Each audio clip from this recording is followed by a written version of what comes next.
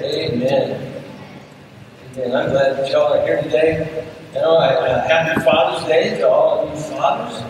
I hope that you enjoyed a donut on the way in, or maybe two. Save some for the rest of us. But if you missed out, there may be some after church that you can help yourself to that. But happy Father's Day, and I'm glad that you're here.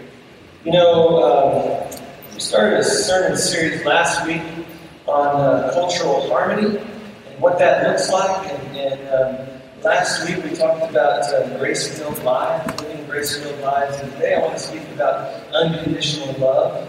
And it's something that we don't see a whole lot in our land today. You know, the spiritual slimy pit, I want to call it the cesspool, that our world is spiraling into. You know it and I know. They're really jumping in with both feet. But that cesspool, that slimy pit, has been around for a long, long time. And I think this is very important because the sinful nature of humanity goes back a long time, back to the beginning, back to a garden. The sinful nature of humanity. And ever since that time, people have struggled with God and their own sin. Ever since that time. There's nothing new. I mean, think about it. Greed is nothing new. Pride is nothing new. Homosexuality, nothing new. It's been around a long time. Stealing is nothing new. Adultery is nothing new. Lying is nothing new. Sex trafficking is nothing new. Abortion, murder is nothing new. It's all been around a long time. People have not changed all that much over all these centuries. See, apart from God, our world, our society, our culture does not understand what love is. Least of all, Hollywood.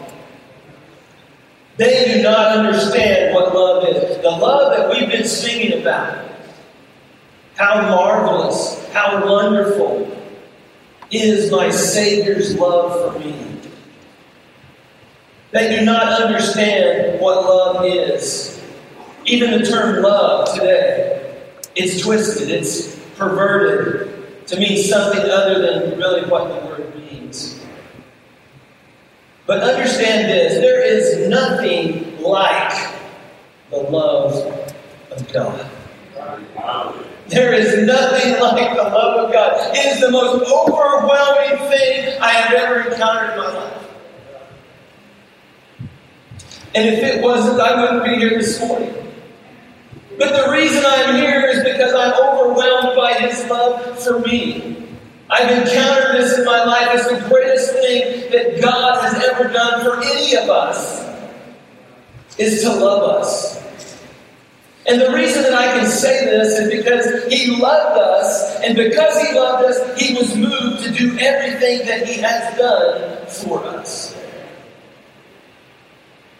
Let me try to describe this love to you. I mean, it's unspeakable.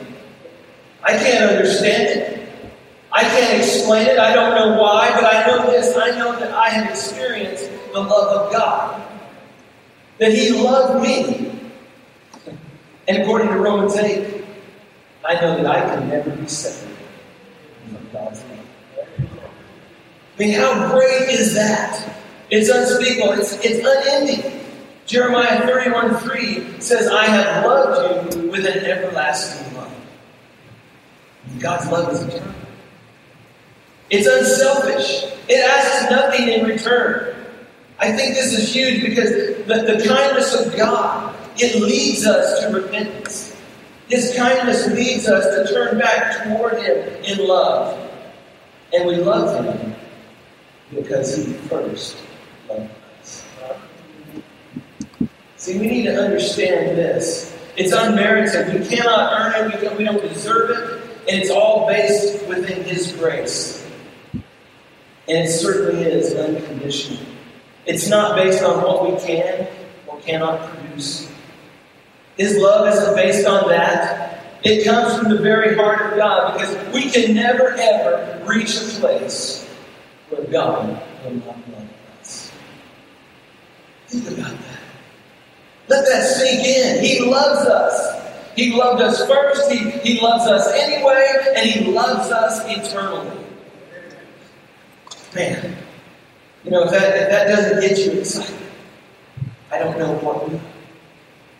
Because He loves us with an everlasting love. You see, as followers of Jesus Christ, we have experienced this unconditional love from Him.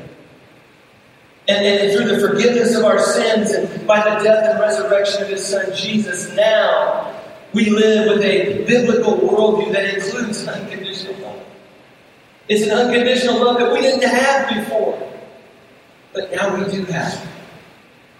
See, this unconditional love is dependent on the quality and the character of the love giver.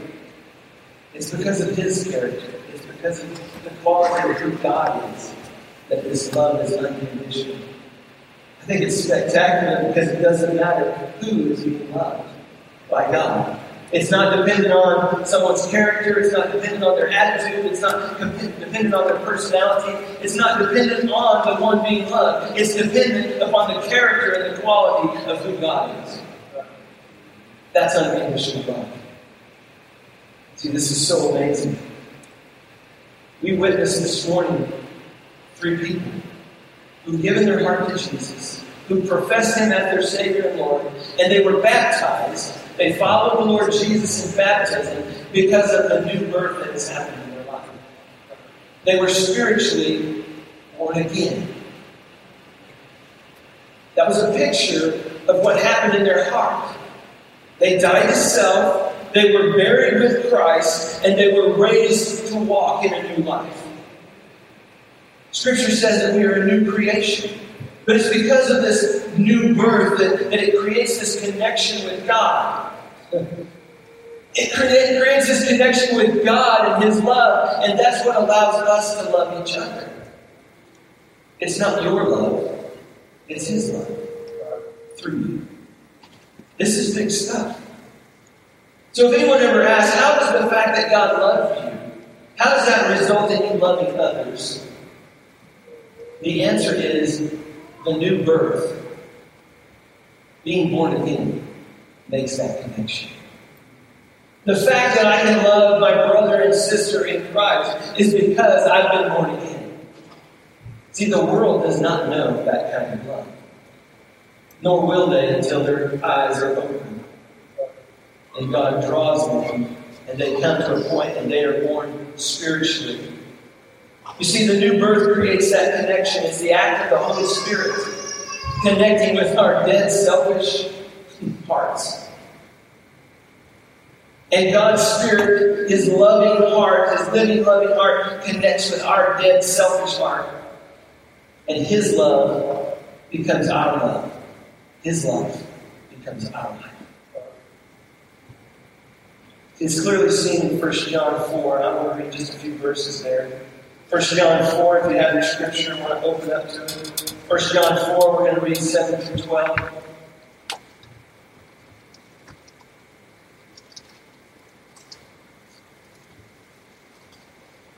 Years ago, there was a song that said, what the world needs now is love.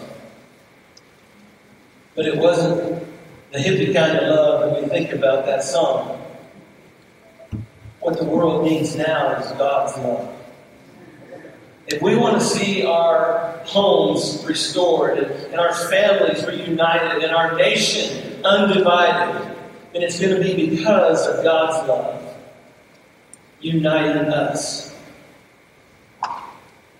1 John 4, verse 7 and following says this. It says, Beloved, let us love one another, for love is from God.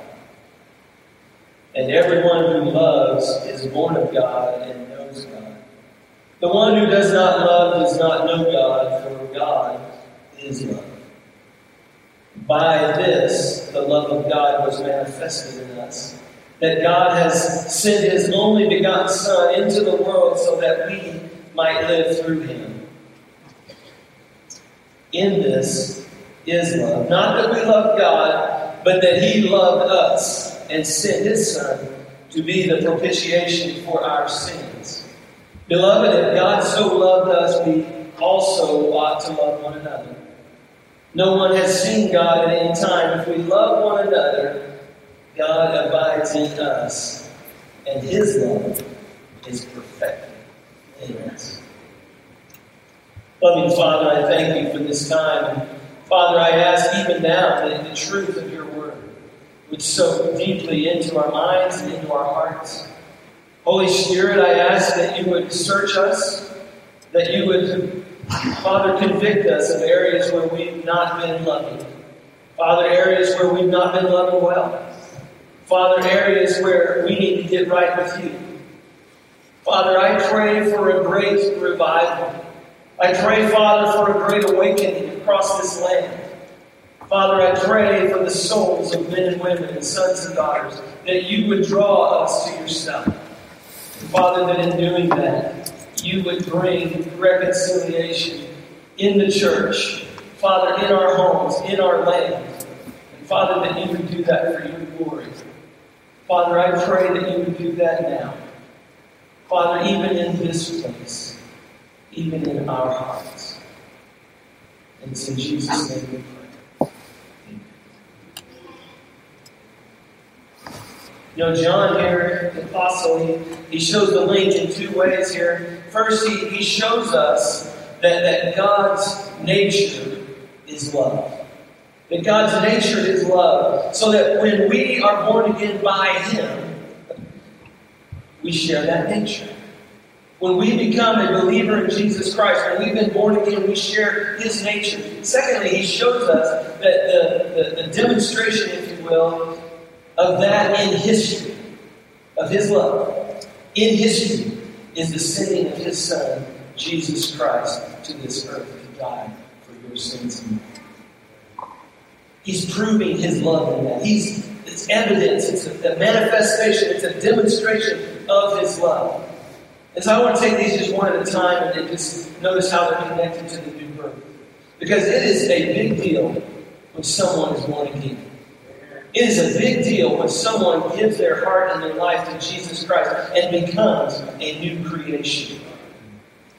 See, I love this because I recognize that God's nature is love. Notice in verse 7, John writes this. He said, "Let us love one another, for love is from God." Love is from God. It comes from Him. Love is from God. And verse 8 says, God is love. So let's put both of those together, okay? Love is from God, but God is love. And these aren't at odds. So when John says that love is from God, he doesn't mean it's from Him like a letter from your mail carrier. He's not even saying that love from God is not like a letter from your friend. What he's saying here is he means that love is from God the way heat is from fire.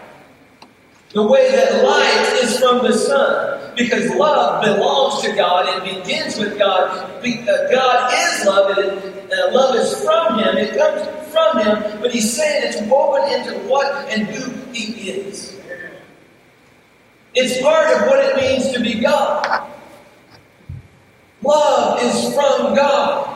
Because God is love.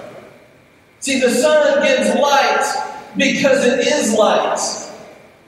And the fire gives heat because it is heat.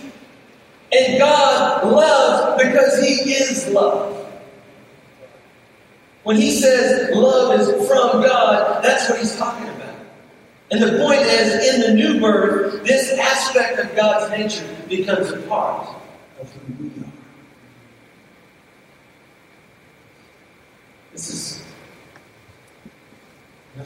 We think we just kind of add His love to whatever we got. I want to tell you right now, you got nothing. You got nothing. If you don't have God's love, you got nothing. The new birth is the beginning of God's life within you, and it is an essential part of that life to love. And God's nature is love, and in the new birth, that nature becomes part of who we are, who you are, who I am, as we begin to love. Look at verse 12. He says here in verse 12, no one has seen God at any time. If we love one another, God abides in us, and His love is perfected in us. You see, when you are born again, the Holy Spirit comes and abides within you. We call Him the indwelling Holy Spirit. He comes and makes His home within you. He dwells in you, and He broadcasts God's love within your heart. Your whole heart then is full of light, and His aim is that this love would be matured in you, be perfected, be complete. See, we've got a stunted growth love.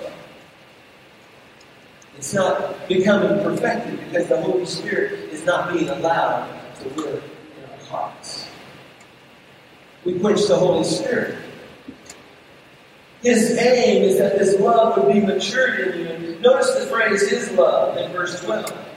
The love that you have as a born-again person is not merely imitating God's love. And we think that, this is the way God loves, so this is the way I love. I'm imitating God's love. And what I'm saying is you experience God's love, and you become an extension of that love to others. It's not within you to give that kind of love. The only reason you can give that kind of love is because God's love abides in you.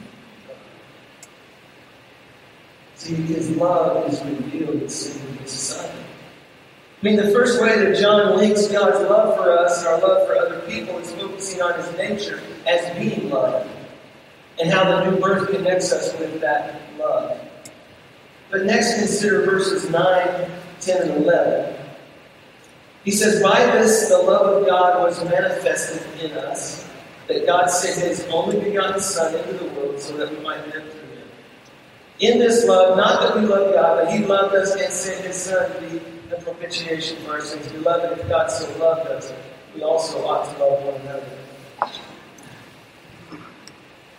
And John is saying the great demonstration, the great evidence of God's love is that God sent His Son. Notice He says that twice. In verses 9 and verse 10. God sent His Son. It's important He repeats it. See, the purpose of God sending His Son, Jesus, was to be the propitiation for our sins. That's what makes the sending to be love. And you say, well, what is propitiation? That's a big word. Propitiation means that Jesus came to take our punishment. He came to take our punishment for our sin and becomes the one who removes the wrath of God from us. I mean, think about that. Praise God, I'm not going to get what I deserve. He's the one who took care of that. He's the one that paid the sin debt. He's the one that paid the price so that I don't have to pay that price. Because on that day, someone is going to pay the price for your sin. It will either be you or it will be Jesus. But someone will pay.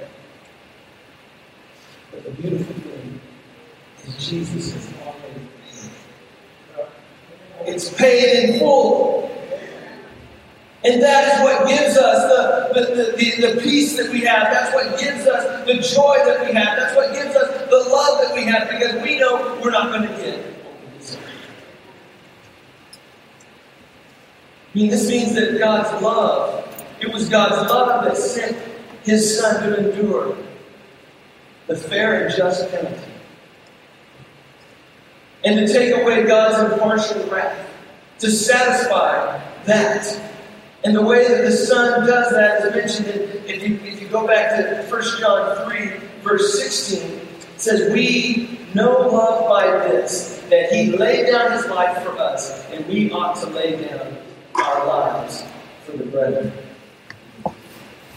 So Jesus became this propitiation, this appeasement, this conciliation, this atonement for us by laying his life down for us, dying for us.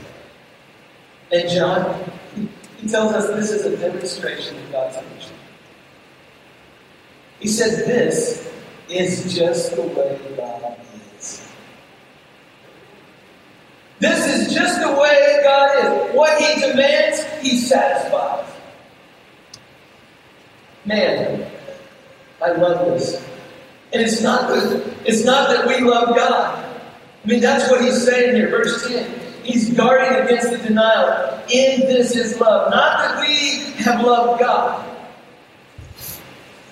We need to hear this. We need to understand this because John is emphasizing that the nature and the origin of love does not begin with our response to him. That's not where love starts. That's not where love starts. That's mainly not what love is. Love is and starts with God. Love is and starts with God. And if anything we feel or anything that we do can be called love, it is because we are connected with Almighty God through the new birth. The world can call it whatever it wants. Don't be upset when lost people act like lost people. They've never experienced the love of God. But once we experience the new birth, then we understand where our love comes from. And that frees us to love other people.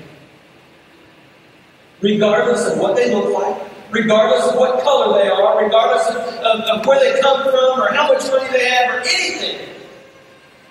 You see, we are free to love because God has loved us unconditionally, and we share now in his nature.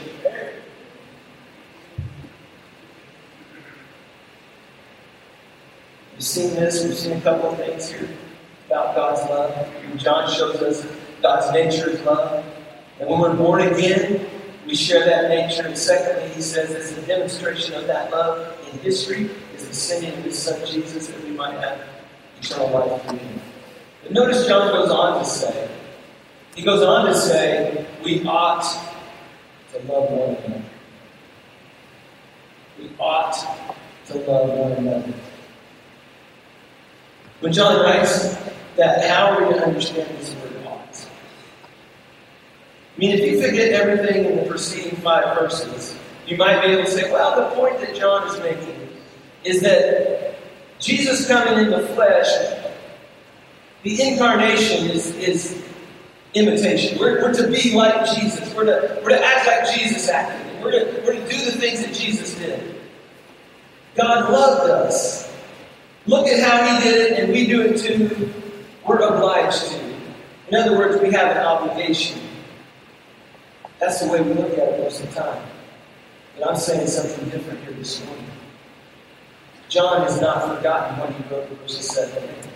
He says, we ought to love each other. He means ought the way a fish ought to swim in the water. He's talking about birds ought to fly through the air. That living creatures ought to breathe. Oh yeah. That peaches ought to be sweet. And lemons ought to be sour. And hyenas ought to laugh. Those who are born again ought to love. It's who we are. We're not just imitating Christ. It's who we are. It's who we have become. For the children of God, imitation becomes realization.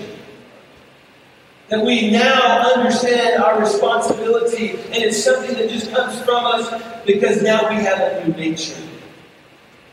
The old nature is gone, and all things become new. We now have God's nature living within us.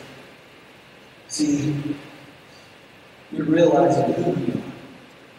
Who we are. God's seed is in us. His Spirit is in us. His nature is in us. And God's love is being perfected in us. It's coming to maturity. we get so upset about the littlest things. We throw down, we want to walk away, we want to, throw the towel in, we want to be done with God's people. It's not that way. We ought to love just like the fish ought to swim. When you see a fish that isn't swimming in water, it probably means that fish is dead. If we aren't loving, it probably means we're dead. See, if we are born again, we are to love each other. I just want to spend the rest of this time this morning just kind of applying this here at Life Memorial. If we're transformed people, if we are transformed, if we are regenerated people, then we are loving people. And if we are born again, the love of God is within us. And I want to just give you a couple of things here of what that might look like, what that will look like. John mentioned specifically some ways the love of God will remain and become real in our lives, and I'll mention two of them. And the way that we are transforming our lives together at Memorial, I hope that we're doing this more and more and more. Okay? The first one is that we humbly rejoice in the goodness of others. When others are doing well, when others are doing good, we ought to be rejoicing in that. If you go back to 1 John 3, verse 11, this is what John writes. He says, "For this is the message which you have heard from the beginning, that we should love one another. Not as Cain, who was of the evil one and slew his brother. And for what reason did he slay him? Because his deeds were evil and his brothers were righteous. Do not be surprised, brethren, if the world hates you." This may seem totally unneeded to you. But what John is saying here is don't be like Cain. Don't be like Cain, who murdered his brother. Now, am I really worried or concerned that there's going to be some murders here at Memorial? Not at all. That's not my point. That's not John's point.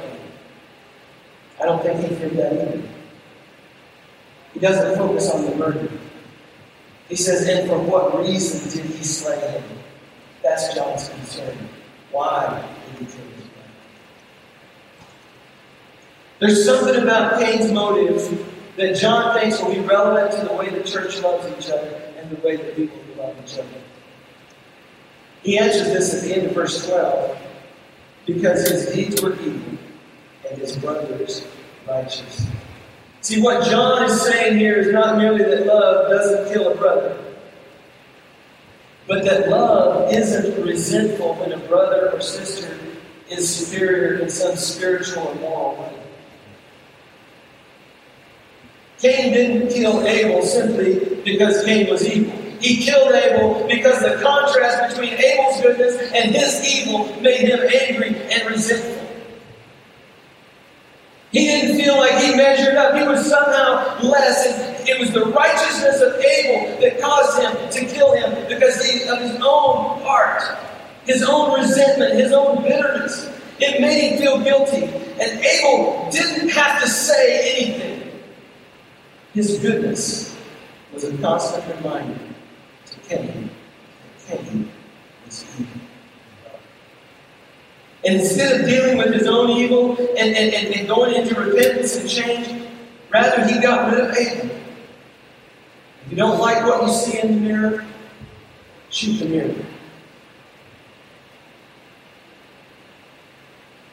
But folks, we do it all the time. We see the goodness that we desire in someone else, and the first thing we want to do is start pulling them down. Start pointing out their faults. What would it be like for us to be like Cain? It would mean that anytime some weakness or some bad habit in our lives is exposed, by contrast to someone else's goodness, instead of dealing with the weakness or the bad habit, we keep away from those whose lives have made us feel defective. Oh, we don't kill them. We avoid them. Or worse, we find ways to criticize and neutralize the part of their lives that makes us feel good. And the best way to nullify someone's good point is to draw attention to their bad. And in doing so, we think we're protecting ourselves from whatever good they might be for us.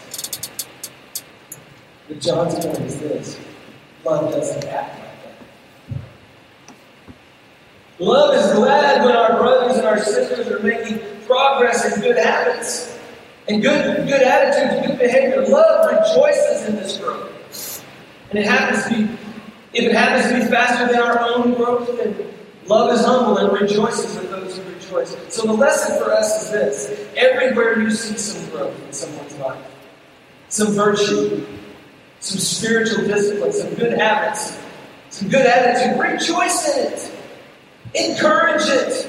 Give thanks for it. Compliment it. Don't resent it. Don't be like Cain. Be inspired by your brother or sister's goodness. Let it lift you up. The second specific way that John said the love of God becomes real in our lives is found in the verses that follow that. And meeting the needs of others, even at great expense. Now, real quickly, he says three things about love here. In these verses, he says, we know love by this. I'm in chapter 3, verse 16 and following. We know love by this, that he laid down his life for us, and we ought to lay down our lives for the brethren. But whoever has the world's goods and sees his brother in need and closes his heart against him, how does the love of God abide in him? Little children, let us not love with word or with tongue, but in deed and truth. First thing he says here is that love does practical things for people. Love does practical things for people. Let us not love in word or talk, but in deed and in truth. He doesn't mean that talk is not important. It's not an important way of loving people because it can be. But the tongue is full of potential for either love or hate. What he means is that where deeds of practical help are called for, don't just settle for talk. Do practical things for each other. How is our love shown to others?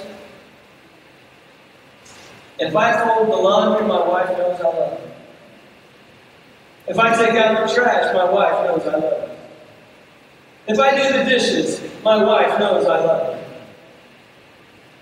You see, the things that we do for each other. You know, I'm thinking about this. It's like my brother this week needed some cold air in his car. Because it's hot.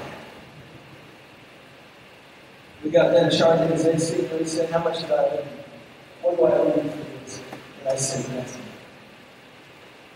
I said, I want to do this for my brother because I love him. We do things for each other, practical things because we love each other. Paul also tells us something about how seriously we should take this. He said, the second thing he said is, we do this even if it's very costly. You know, we will do just about anything for somebody as long as it doesn't cost us much.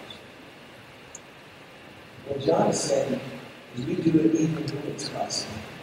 We ought to lay down our lives for the brothers. See, Christ loved us by laying down his life for us. And we're born again. This love becomes our love.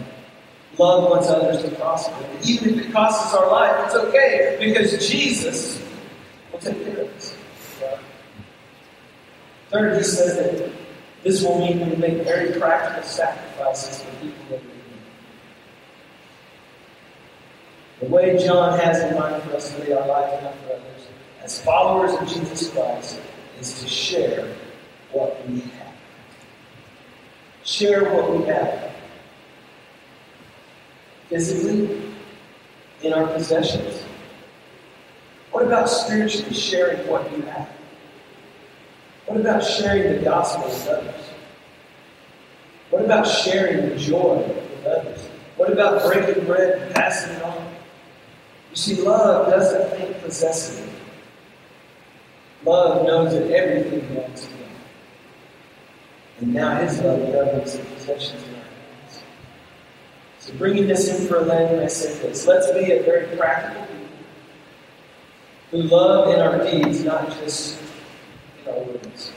In other words, let's be doers of the word and not hearers of it. Then let us be a sacrificial people who deny ourselves for the sake of others and lay our lives out the way Christ laid down His life for us. And lastly, I would say this. Let's also be lavishly generous people with everything we have, knowing that it all belongs to God and He belongs to us. We're His children. We have His nature. And He is God. Let's pray together. Loving Father, I thank You for this time. Father, I ask that earnestly that the new birth would be confirmed in us. And Father, that as it creates a connection with You and Your love, Father, that it would be an extension of Your love in us, that we love others. Father, I thank You for loving us first. Because, Father, apart from You, we can do nothing. We need You desperately. Father, I pray that today, that You would show to us how we have not been loving. Father, how we have not been loving well. And Father, the reality is we don't serve well because we don't love. Father, I pray that Your love would be perfected in us. That as we love others, Father, that our love would be brought to maturity in You. Father, that we would be peacemakers. Father, that we would be bridge builders in a nation that is so divided. Father, that we would love our brothers and sisters with an unconditional love. Father, that we would share what we have. God, that we would want the same kind of love that You give us. Father, convict our hearts. Father, take us. Remove the idols that we put above Jesus. Father, help us. Just let Jesus be our Lord and our Master. Father, that You would rekindle the love. Thank You, Father, for this time. I pray that Your blessing upon You. Guide us as we continue to see You. In Jesus' name.